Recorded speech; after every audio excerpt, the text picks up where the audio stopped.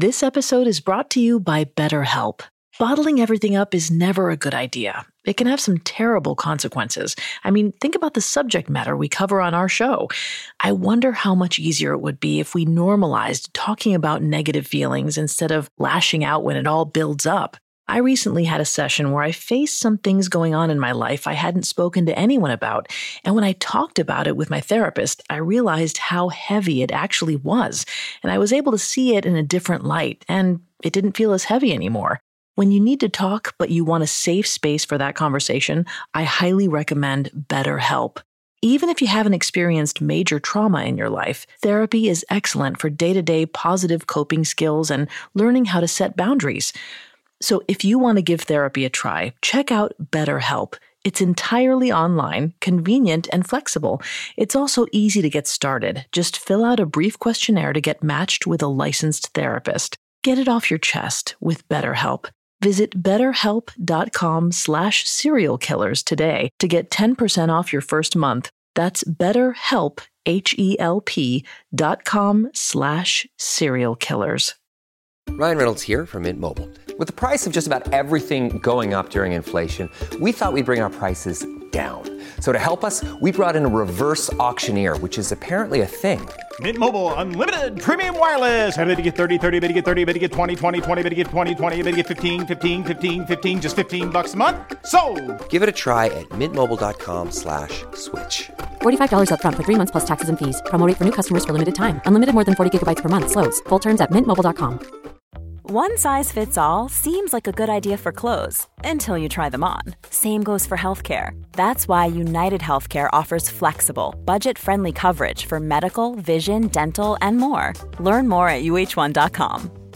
Due to the graphic nature of these killers' crimes, listener discretion is advised. This episode includes discussions of murder and assault that some people may find offensive. We advise extreme caution for children under 13.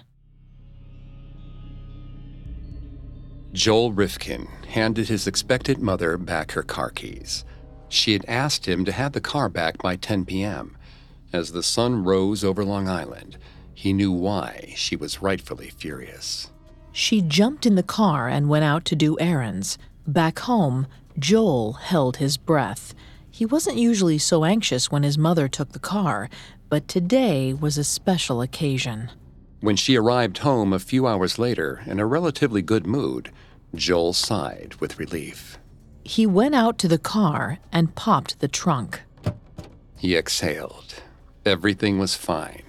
The body was still there.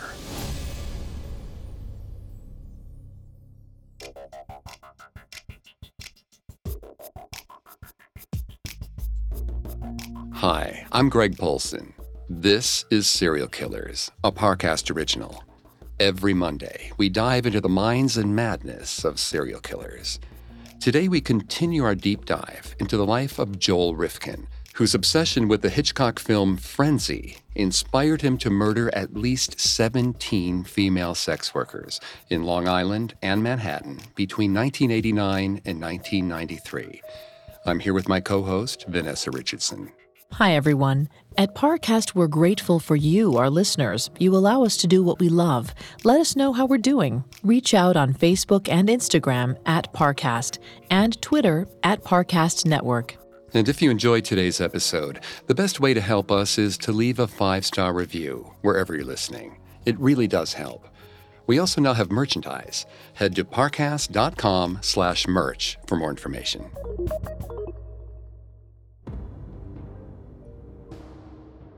Last week, we explored Rifkin's childhood and the relentless bullying that lasted through high school. Joel entered adulthood feeling isolated and lonely, largely keeping to himself and the sex workers he solicited. It was the death of his father in 1988 that finally caused him to snap and kill 3 sex workers over the course of 1989 and 1990. This week, we'll dive into the 14 frenzied murders Rifkin committed between 1991 and 1993. We'll also take you through Rifkin's unorthodox trial, in which his attorneys claimed he suffered from adopted child syndrome and was legally insane. In July of 1991, 32-year-old Rifkin murdered 31-year-old Barbara Jacobs, disposing of her in the Hudson River. As had happened after his previous 2 kills, Joel was on a high, which ballooned as police struggled to find a killer. But this time, the excitement of the kill wore off after only a couple of months. Joel figured that the thrill of Barbara's murder must not have been quite right. Something about it had failed to satisfy his needs. In actuality, Joel's cooling-off period was shortening, a telltale sign that a killer's career was about to begin in earnest. Vanessa's going to take over on the psychology here and throughout the episode. Please note, Vanessa is not a licensed psychologist or psychiatrist, but she has done a lot of research for this show. Thanks, Greg. According to criminology professor and author Scott Bond, as serial killers become more comfortable with murder, the thrill of the kill starts to dull. Some killers react to this diminished excitement by increasing the brutality of their crimes. Other killers, like Rifkin, begin killing more frequently. But Rifkin himself cited another factor in his decision to ramp up his killing career. After getting away with Barbara's murder, Joel realized that nobody was putting much effort into solving the murder of sex workers. If he was careful, he would likely never be caught. It was the birth of 2 Joel Rifkins, the friendly landscaper by day, the predatorial killer by night. Given these new parameters, he quickly began planning his next murder just 4 months later, in September 1991. Joel would have killed again sooner, but he was waiting for his mother to go out of town so he'd have the house to himself. One of the downsides of still living at home at 32. But much to his frustration, his mother didn't seem to be making any travel plans. He was going to have to get creative. One balmy evening in the first week of September, Rifkin spent a few hours cruising through Manhattan's seedy side streets until he passed a young female sex worker who captured his interest. At first glance, he knew 22-year-old Mary Ellen DeLuca would be the perfect victim. She looked wounded, the kind of person who might have burned bridges, a person nobody would miss. Rifkin brought Mary Ellen to a rundown motel, where they spent the night engaging in intercourse in their hotel room. But when he woke up the next morning, Rifkin began strangling Mary Ellen in her sleep. According to Rifkin, Mary Ellen didn't put up a fight, which surprised him. He asked her if she wanted to die, and she told him yes. He later told police that he thought he did her a favor. It's heartbreaking to think that if Rifkin's account was accurate, he truly was a master at spotting victims who would be easy prey. It seems as though the biggest threat Mary Ellen posed was post-mortem, when Rifkin was deciding how to get her body out of the hotel room without being seen. Despite his usual careful planning, he hadn't thought about how he'd actually get her out of the hotel room in broad daylight. For a moment, he even started to panic, until he remembered a scene from Frenzy in which the killer hides a body in a chest before company arrives. Following suit, Rifkin went out and purchased a steamer trunk. He then forced Mary's body into the trunk and loaded it into his car. Rifkin drove until he hit Orange County, where he pulled into a rest stop outside of Cornwall and deposited the trunk. Of all his kills, this was the sloppiest one so far.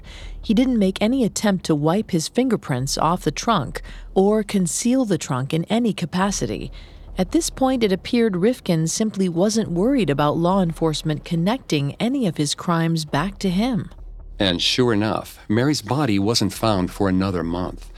The coroner was unable to determine how she died, and nobody was able to confirm her identity. Mary Ellen was buried in 1991 as a Jane Doe. But even after killing Mary Ellen, Rifkin's appetite for murder still hadn't been satiated. At first, he tried to stave off his urge by sleeping with sex workers more frequently, but he found himself bored, listless. One evening in September of 1991, only a few weeks after killing Mary Ellen, Rifkin was feeling antsy. He'd had a tough day at work, and he needed something to help him calm down. He made the drive into Manhattan, where he picked up the first sex worker he saw. The two engaged in intercourse in the back of Rifkin's car, and when he finished, Rifkin told the young woman she could leave. But sex hadn't sated him. Rifkin began to cruise around in his car again. He wasn't exactly sure what he was looking for, but he had a feeling he'd know what it was when he saw it. Around 3 a.m. that night, he saw it. She was 31-year-old Yun Lee, a sex worker he had been with on a few previous occasions. Rifkin was happy to see a familiar face. He slowed his car to a stop and asked Yun if she'd like to get in. Rifkin drove them to a nearby parking lot, where the two began to engage in intercourse as per usual. Except something was wrong this time. Rifkin was having trouble performing. Yun assured him it was fine, happened all the time, but Rifkin grew agitated. His cheeks reddened in humiliation. He sought out the company of sex workers as a way to feel in control. This wasn't the night he'd imagined. He felt as helpless as he had in high school, when he couldn't get through a first date with a woman, let alone go to bed with her. It was like he could hear his high school bullies taunting him, laughing in his ear. Yun's dismissal of the problem did nothing to help. Rifkin began to sweat, until finally, he snapped. He hadn't intended to strangle Yun. He barely knew what happened until after it was over. She had struggled, but it barely registered over the sound of laughter ringing in his ears. Laughter that only seemed to go silent as the life drained from Yun. As he stared at her lifeless body, a woman he had almost considered a friend, he felt something strange. Remorse, an even less likely companion. Rifkin later admitted that the feeling was only fleeting, but it was nonetheless distinct. He felt guilty for taking the life of a person he had known intimately. Rifkin later mused, "Actually, I thought I liked her." Rifkin was somewhat unique as a serial killer in that he likely didn't have antisocial personality disorder. Instead, he was possibly a hyper-compartmentalizer. According to psychiatrist Dr. Mark Goulston, someone who can quickly compartmentalize disturbing thoughts or behaviors have a compartmentalized mind, as opposed to an integrated one. This kind of hardwiring allowed Rifkin to kill sex workers at night and still get to his day job on time. Probably because he knew Yun Lee and had met her on several occasions, she had bled into two boxes, that of friend and that of victim. The guilt reflected a moment in which Rifkin's identity as a killer merged with his normal life. But Rifkin's guilt over murdering Yun Lee was fleeting, and in the meantime, his cooling-off period was rapidly shrinking. It was becoming harder for him to feel like he had gotten his fix. Almost immediately after the murder of Yun, Joel started dreaming about his next victim, and now that he had successfully killed 2 women outside of his mother's home, he felt less tied to her travel schedule. He held off as long as he could, but 3 months later, in December 1991, he claimed a 6th victim. In later interviews with police, Rifkin couldn't recall the name of this victim or where he dumped her body, but he remembered that he picked her up on West 46th Street in Manhattan, took her back to her car, and strangled her while she was performing oral sex. In hindsight, it seems odd that Rifkin didn't recall much of this murder because it actually marked a somewhat momentous occasion. It was the first time Rifkin used a 55-gallon oil drum to hide his victim's remains. In a move that has since been immortalized by the TV show Dexter, Rifkin severed this victim's body and stuffed her remains in the oil drum he stole from a recycling plant where he used to work. It was a stroke of sickening genius.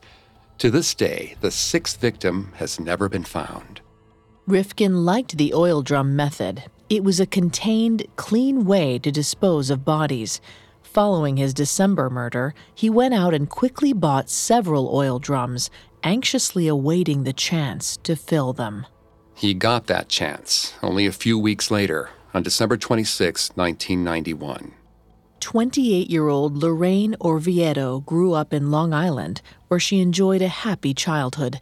She was a cheerleader in high school, popular and well-liked. But Lorraine began to suffer from mood swings in her early 20s, and she was diagnosed with bipolar disorder. From there, Lorraine started to spiral.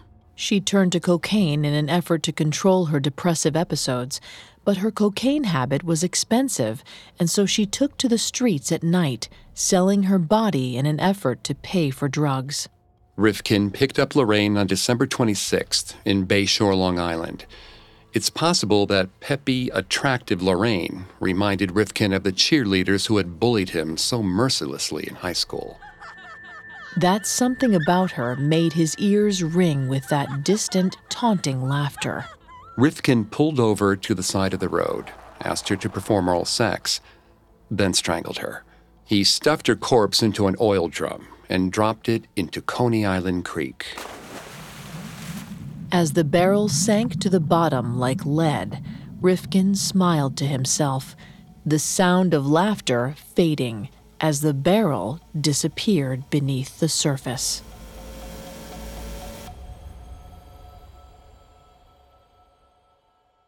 In a moment, Joel's killings get too close to home. Hey, it's Kaylee Cuoco for Priceline. Ready to go to your happy place for a happy price? Well, why didn't you say so? Just download the Priceline app right now and save up to 60% on hotels. So whether it's Cousin Kevin's Kazoo Concert in Kansas City, go Kevin, or Becky's Bachelorette Bash in Bermuda, you never have to miss a trip ever again. So download the Priceline app today. Your savings are waiting. Go to your happy place for a happy price. Go to your happy price, Priceline. Ryan Reynolds here from Mint Mobile.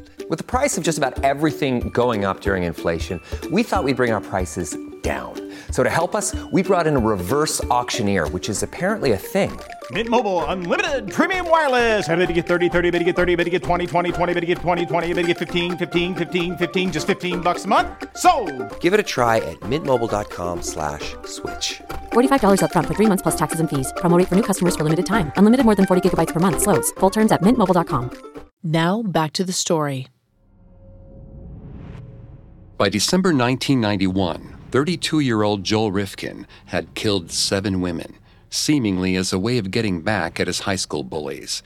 Of course, none of the women he killed had known him in high school, but Joel didn't seem to mind the incoherent logic. In reality, any logic he tried to apply to his killing career was nothing more than cowardly justification. Joel Rifkin liked killing and began preying on sex workers more often, so much so that each kill began to bleed together. In a later confession, Rifkin recalled little about his 8th victim, other than the fact that her name was Mary Holloman. He recalled almost nothing about the 9th woman he killed. He did remember that both women, like most of his victims, suffered from addiction issues and were sex workers who he picked up in a seedier part of Manhattan sometime during the winter or early spring of 1992. He also recalled that his 9th victim had tattoos and put up a good fight. But as Rifkin had learned in high school, the stronger bully always wins out. Meanwhile, police still had no interest in investigating these disappearances, so needless to say, Rifkin was off the radar, which only made him grow bolder in his kills. Late one morning in April 1992, Rifkin drove his well-worn path into Manhattan and began searching for a victim. It was the first time he had ever gone hunting during the daytime, a flagrant display of his confidence that he would never be caught. He met Iris Sanchez in the same place he met all his first dates, a seedy back alley littered with trash and cardboard housing. Iris suffered from addiction and needed money for a fix. To her, Rifkin's timing was kismet. He offered to take her to a nearby housing project where he promised she would have a nice view of the Manhattan skyline. The thought of it almost made Iris laugh. It wasn't every day a John worried about paying for sex in a romantic atmosphere. It was almost charming, in a way. She agreed to go with him. Of course, the view of the skyline was the last thing she'd ever see, as the world went black around her. Rifkin strangled her during intercourse, then took her body to an illegal dump site near JFK Airport. He hid her under a filthy mattress, where her corpse would decompose for over a month. Rifkin was developing a pattern of preying on addicts. This was a calculated decision. First of all, individuals who deal with substance abuse are marginalized by society, doubly so as his victims also engaged in sex work. they were less likely to be missed by family and friends, and law enforcement was less likely to devote resources to investigating their disappearances. If a member of one of these marginalized groups was found dead, coroners tended to rule their deaths an overdose if they had even trace amounts of illegal drugs in their systems.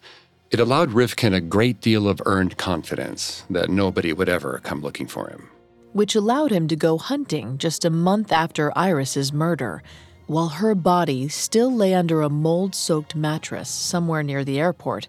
Rifkin pulled up next to 33-year-old Anna Lopez. Anna was a mother of 3 and engaged in sex work to support her children, and a cocaine habit she was struggling to kick. Rifkin killed her and stuffed her into an oil drum, dumping her body somewhere off I-84 in Putnam County. It was found the next day by a motorist who had stopped to relieve himself on the side of the road. Police knew Anna had been murdered. This was clearly no drug overdose. But Rifkin never popped up as a suspect, likely because his DNA wasn't in the system. Her case went cold. By the fall of 1992, Rifkin had successfully killed 11 women, the only real accomplishment in his eyes that he could claim in his 33 years of life. Around the same time, his mother announced that she'd be going out of town on a business trip. It was the first time in over a year Rifkin had been able to enjoy a weekend at home to himself, and he was certain to make the most of it. Only a few hours after his mother left the house, Rifkin jumped in his car and headed to Manhattan, where he picked up a 21-year-old sex worker named Violet O'Neill. Rifkin took Violet home, where the two engaged in intercourse. Once they were through, Rifkin strangled Violet while she was still in his childhood bed. Rifkin then took Violet's corpse into his bathtub, where he dismembered her, before stuffing her various body parts into a tarpaulin. It had been a while since he disposed of a victim like this. He spent the evening driving around, dumping Violet's dismembered remains into various bodies of water surrounding Manhattan. Her torso later surfaced in the Hudson River, and her arms and legs were eventually found in a discarded suitcase in an abandoned parking lot. Per usual, nobody thought to tie Rifkin to Violet's murder. And when his mother returned from her trip, she appeared blissfully unaware that her bathtub had been used for dismembering human remains. If anything, she was just glad that Rifkin had washed his own bedsheets for once. Rifkin had enjoyed having the house to himself for the weekend, but not enough to get a place of his own. So while he was waiting for his mother to get another business trip on the books, he once again got creative with where he could kill his next victims. If it seems like Rifkin had nothing in his life but killing, it's because that was largely true. Having spent the majority of his childhood and adolescence bullied, Rifkin's only friends were the ones that money had paid for. It's a common cliché that those who were bullied become bullies, and considering how Rifkin treated the women he killed, it seems in his case it was true. But his issues run much deeper than that. According to social worker and author Katie Hurley, the long-term effects of childhood bullying include risks of antisocial behavior, lack of education, and unemployment. These hallmarks are generally compounded issues, stemming from a myriad of insecurities caused by bullying. But in a roundabout way, Rifkin seemed obsessed with the idea of revenge, whether he fully understood that or not. He was never able to fully let go of the bullying that plagued him in his adolescence. He never recognized the fact that, despite the cruelty of his classmates, he could still develop into a well-functioning adult person. According to Vanessa Van Edwards, author and behavioral investigator for The Science of People, while revenge is often seen as a way of getting closure, it, in fact, has the opposite effect. She writes, even though the first few moments feel rewarding in the brain, psychological scientists have found that instead of quenching hostility, revenge prolongs the unpleasantness of the original offense. Instead of delivering justice, revenge often creates only a cycle of retaliation. She closes out her section with an apt quote from Francis Bacon. "A man that studieth revenge keeps his own wounds green, which otherwise would heal." This is rarely so relevant as in the case of Joel Rifkin, whose cooling-off period seemed to mirror the cycle of retaliation. He would get a rush in the wake of a kill, only to be left feeling empty and listless once the adrenaline had subsided. But Rifkin didn't understand any of this. He believed his urge to kill was akin to hunger. It could be sated, but it would always come back. Only a couple of weeks later, on October 2nd of 1992, Rifkin drove to Manhattan, where he picked up 31-year-old Mary Catherine Williams. Mary Catherine was a special case, as she and Rifkin had seemingly been dating. It's unclear whether this relationship had been mutual or for hire, but he seemed to know her even better than Yun Lee. Mary Catherine was beautiful. In fact, she had been her high school's homecoming queen and a cheerleader in college before moving to New York to pursue a career in acting. But when her career stalled, she fell into a familiar pattern. She became addicted to cocaine and began sex work to pay for her habit. It was on the streets of Manhattan that Rifkin initially met Mary Catherine, several months before he murdered her. Rifkin later told law enforcement that he and Mary Catherine had enjoyed a great time in the past. But October 2nd wasn't going as well as their previous dates. Mary Catherine seemed distracted, even disinterested. When Rifkin caught her dozing off in the passenger seat of his car, it brought to mind the numerous times the cheerleaders at Rifkin's high school had spurned him. Rifkin attacked her in her sleep, strangling the life out of her. But this time, he didn't feel remorse. He just felt release. On November 16th of 1992, a little over a month after murdering Mary Catherine, Rifkin struck again, this time attacking 23-year-old Jenny Soto. Jenny fought back, breaking all 10 of her fingernails as she clawed at Rifkin's face and neck. Rifkin later described Soto as the toughest one to kill. Her claw marks were so noticeable that he did not strike again for another 15 weeks. But eventually, Rifkin's wounds healed, the physical ones anyway, and that sent him back into Manhattan in the winter of 1993, just after his 34th birthday. In February and April of 1993, Rifkin murdered 28-year-old Leah Evans and then 30-year-old Lauren Marquez, both of whom were addicts and sex workers. 6 weeks later, on June 24th, Rifkin picked up 22-year-old Tiffany Bresciani. Tiffany was a Southern beauty from Metairie, Louisiana, who had come to New York to pursue her dreams of singing and dancing. But she quickly became addicted to heroin and began working the streets to fund her habit. Unfortunately for Tiffany, Rifkin had been having a difficult week. He'd been working long hours, and his pickup truck had broken down, which meant that he had to borrow his mother's car whenever he wanted to go anywhere. Rifkin was putting a lot of miles on his mother's car, as he had been making trips to Manhattan almost every night that week to blow off steam with sex workers. Tiffany was the fourth sex worker he had solicited over a 2-day span. And while the first 3 sex workers had lived, Tiffany wasn't so lucky. Rifkin claims that sex with her had felt unsatisfying, so he decided to escalate things to a place he knew would give him that sense of release. He took her to the secluded parking lot of the New York Post and strangled her. Rifkin hadn't initially planned to kill Tiffany, but at this point he was well prepared to handle the aftermath. After Tiffany was dead, Rifkin threw her body into the back seat of his mother's car, stopped off for some rope and a tarpaulin, and then returned home with Tiffany's bound and tied body in the trunk of the car. Rifkin presumably intended to dismember Tiffany as soon as he got home, as he had done with his previous victims. But when Rifkin arrived at his house, he was presented with yet another problem. It was now well into the morning, and his mother, Jean, was already awake. Worse yet, Jean was irritated with Rifkin for borrowing her car and leaving her stranded.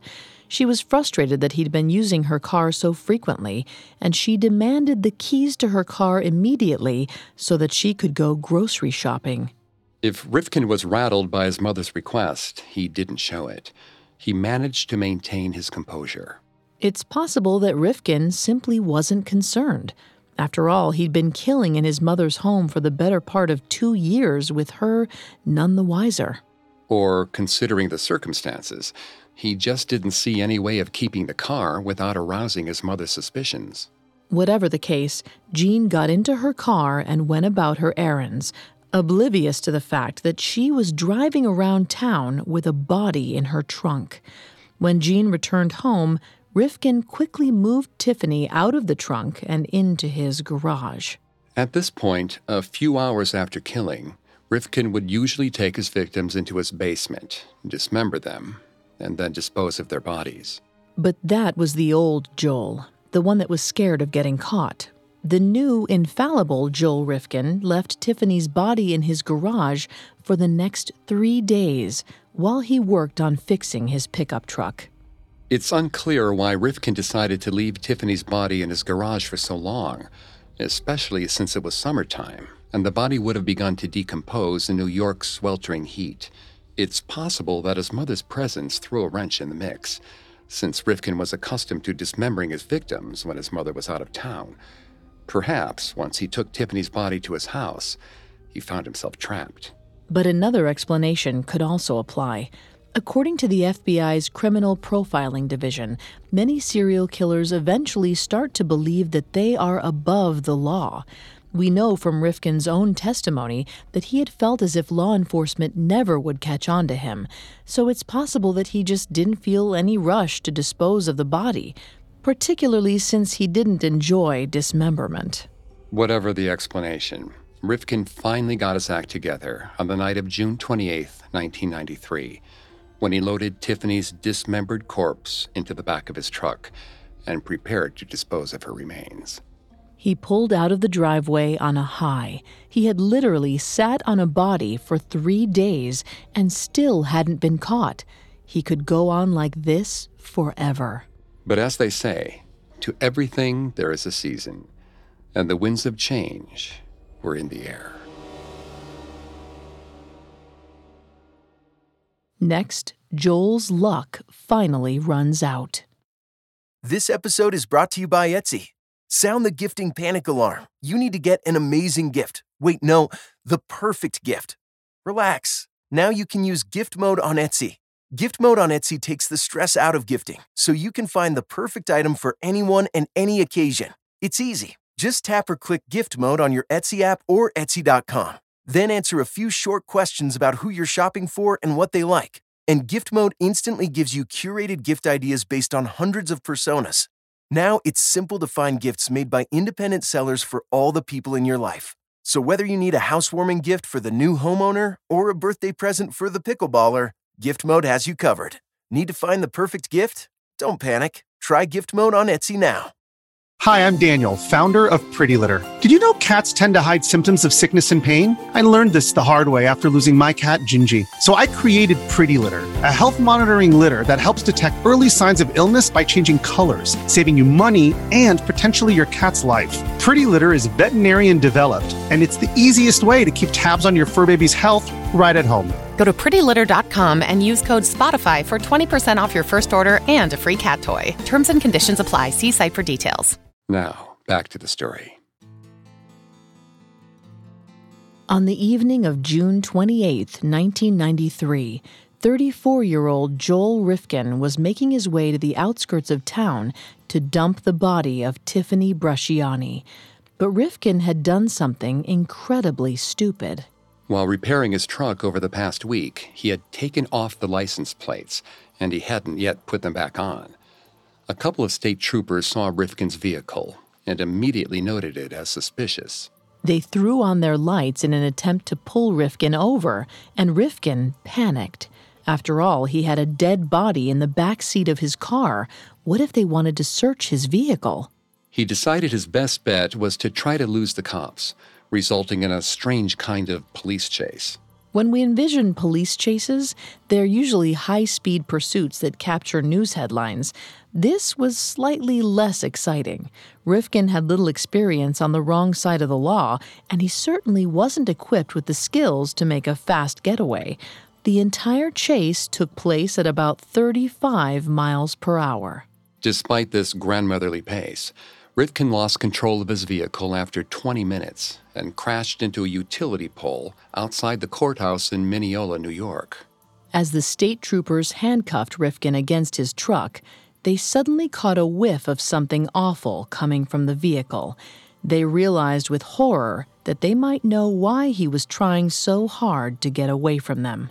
One of the officers shone his flashlight into the back seat and saw the blue tarpaulin. The officer's dread continued to grow as he made his way to the back of the truck, peeled back the tarp, and found himself staring at Tiffany's decomposing and dismembered corpse. At this point, Rifkin had no choice but to give himself up. He admitted to the officers that Tiffany was a sex worker who he had picked up several days ago and murdered, and the officers quickly hauled him into the station for questioning. Of course, at this point, police believed that Rifkin had murdered one female sex worker. They had no idea the brutality that his confession was about to unearth. At the police precinct, Rifkin readily shared all the details of Tiffany's murder. And then, to the officers' great surprise, Rifkin launched into a detailed 8-hour confession of the 16 other murders he had committed. It's unclear why Rifkin confessed to all of these crimes. Perhaps he figured he'd been caught anyway. Or perhaps it was just that once the dam broke, Rifkin couldn't help but keep going. According to the officers' later accounts, Rifkin delivered these gruesome confessions with gusto, as if sharing a compelling story with friends. For the first time in his life, he had the spotlight. At first, the officers weren't sure whether or not to believe Rifkin. He had described his crimes so casually that they thought he might have been toying with them. They decided to pay a visit to Rifkin's house to investigate further. Rifkin's mother was shocked when police officers showed up at her doorstep with a warrant. They told her that her son had been detained following a low-speed car chase and that he was currently in jail for another crime, but they refused to divulge any further details. Jean couldn't imagine what Joel could have done to get himself into so much trouble. She was stunned when she later saw a news report about her son and learned of the heinous crimes he had confessed to. In the meantime, police made their way into Rifkin's bedroom, where they found an array of items belonging to women, including underwear and other clothing, purses, wallets, state IDs, jewelry, makeup, even a few prescription medications. It was, to say the least, an avalanche of evidence. Police believed that Rifkin held on to these trophies as a way of feeling powerful, a way to relive the thrill of each murder. Rifkin enjoyed a rabid fantasy life. These trophies likely enabled him to secretly bask in the glory of his kills so that he could continue living a more subdued life in public. In addition to his collection of trophies, police also found a large stash of pornographic videos and a vast collection of books about various serial killers. Law enforcement officials would come to believe that Rifkin was using the books as study materials, reading up on successful killers to help him more skillfully execute his own crimes. After thoroughly combing Rifkin's bedroom, police made their way to his garage, where they made their most horrifying discoveries. Police found a wheelbarrow with 3 ounces of human blood. They also found several tools that were covered in blood, including a chainsaw that was covered in both blood and human flesh. Surprisingly, his mother hadn't noticed any of this mess in the garage. Police had no doubt. At least some of Rifkin's story was true. And while investigators were searching Rifkin's home for physical evidence, Rifkin was dutifully writing down a list of all of his kills, complete with every date, name, and dumping location that he could recall. It was unclear to law enforcement why Rifkin offered these details so readily. Police theorized that perhaps he simply thought the jig was up. Rifkin's list was incomplete, but it still seemed like this would be an open and shut case. Although while Rifkin had been cooperative and forthcoming during his confession, he began to act out when his trial proceedings began. and made a series of odd decisions that nearly turned the courtroom into a circus. For one thing, he hired attorneys John Lawrence and Michael Soshnick, who would prove to be some of the worst lawyers to ever argue a murder case. The suppression hearing began in November of 1993, and a couple of weeks into the hearing, the prosecution offered Rifkin a plea deal. If he pled guilty to the 17 murders, he would be offered 46 years to life.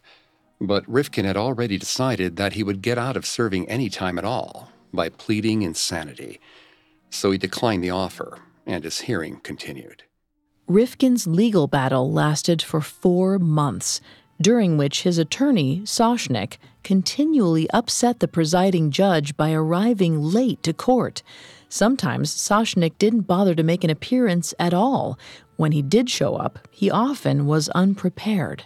It's unclear whether Soshnick's antics were a ploy to get Rifkin off, or if he was excruciatingly unprofessional. By March, the presiding judge, Ira Wexner, grew so frustrated with Soshnick's shenanigans that he ended the hearing and declared that there was enough evidence for him to reject the motions put forward by the defense. A trial date was set for the following month, April. Rifkin was furious when their motion was rejected and fired Soshnick. However, he did keep Lawrence on as his lawyer. Rifkin and Lawrence decided that their best bet was still for Rifkin to plead not guilty by reason of temporary insanity. At trial, prosecuting attorney Fred Klein argued that Rifkin was a sexual sadist. Klein said, "He got caught red-handed, and now he's using and abusing the concept of mental illness." But Lawrence painted a different picture of Rifkin. He argued that his client was a paranoid schizophrenic who lived in the Twilight Zone. The following news report details Lawrence's defense. The question isn't whether Joe Rifkin strangled Tiffany Bresciani and 16 other young women, but as defense attorney John Lawrence puts it, Joe Rifkin's state of mind is on trial. Lawrence contends Rifkin's a schizophrenic, legally insane. Was unable to appreciate the consequences of his actions or that his conduct was wrong. But prosecutor Fred Klein maintains Rifkin intentionally killed to satisfy his sexual appetite. This isn't someone walking in a daze and just happens to strangle somebody thinking they're a banana. Then Klein read aloud the names of the 17 victims and told the jury not to let Rifkin get away with the killings. Carol Cohn, Mineola, New York. Of course, this was largely psychobabble. The DSM-5 clearly outlines the characteristics of a schizophrenic. Schizophrenia patients all suffer 2 or more of the following symptoms for at least 1 month: delusions, hallucinations, disorganized speech, grossly disorganized or catatonic behavior, and negative symptoms such as diminished emotional expression. Rifkin definitively did not suffer from hallucinations, disorganized speech, or disorganized or catatonic behavior. It could be argued that he did suffer from diminished emotional expression following his many years of childhood bullying, but schizophrenia patients must suffer from 2 of the 5 outlined criteria. It's not clear that Joel Rifkin met these criteria. But Lawrence contested that Rifkin's compulsions represented severe delusions that had taken over his life and impaired his ability to function, which would give Rifkin 2 out of the 5 outlined criteria and give credibility to his insanity plea. However, the prosecution brought in psychiatrist Dr. Park Dietz, who had previously served as a state witness against serial killers Jeffrey Dahmer and Arthur Shawcross. Dietz argued that Rifkin was sick, but not insane. Dietz believed Rifkin had known exactly what he was doing at the time of the murders. On May 9, 1993, the jury declared Rifkin guilty of the murder of Tiffany Bresciani. Judge Wexler sentenced Rifkin to 25 years to life.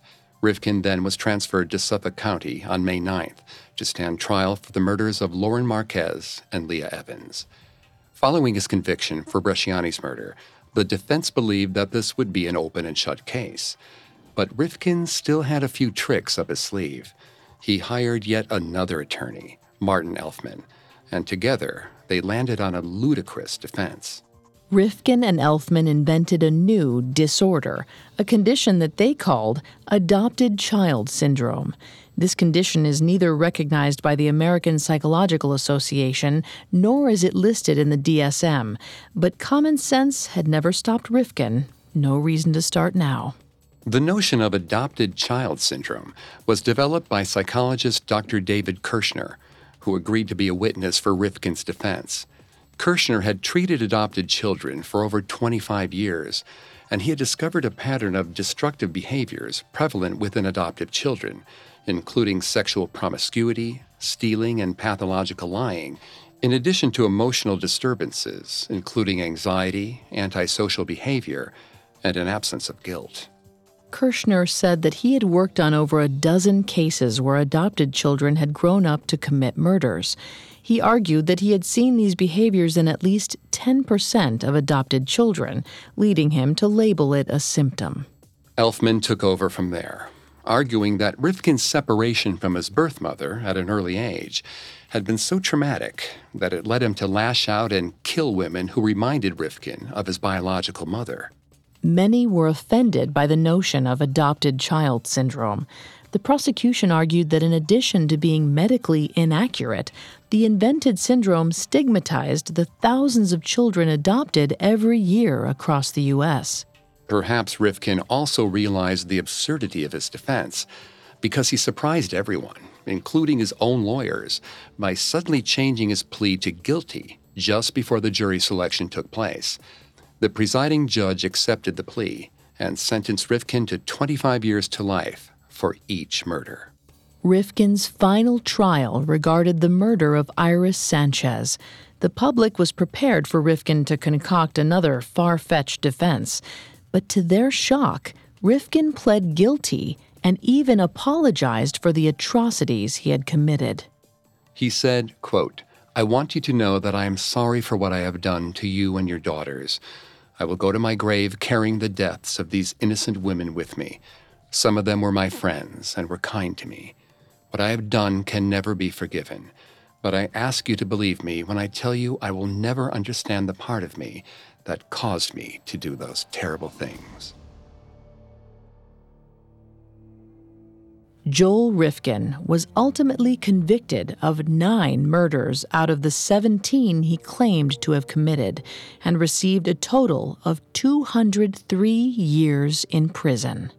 Rifkin is currently serving out his sentence and will presumably spend the remainder of his life behind bars. Since his original apology, Rifkin has continued to speak openly with law enforcement officials about his crimes. It seems as though, in the wake of the trial, he has accepted responsibility for his unspeakable actions. Unfortunately, that does little to comfort the families of his victims, especially for the 8 women whose remains were so well hidden they never received justice. Their bodies still lie in shallow graves or in forgotten oil drums, slowly rusting at the bottom of the Hudson.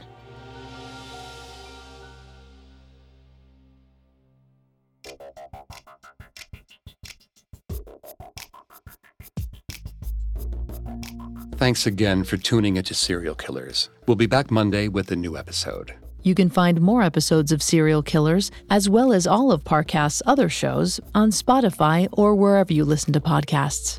Several of you have asked how to help the show. And if you enjoy the show, the best way to help is to leave a 5-star review. And don't forget to follow us on Facebook and Instagram @Parcast and Twitter @Parcast Network. We'll see you next time. Have a killer week. Serial Killers was created by Max Cutler, is a production of Cutler Media, and is part of the Parcast Network. It is produced by Max and Ron Cutler, sound design by Michael Langsner, with production assistance by Ron Shapiro and Paul Liebeskind. Additional production assistance by Maggie Admire and Carly Madden. Serial Killers is written by Zoe Broad and stars Greg Polson and Vanessa Richardson.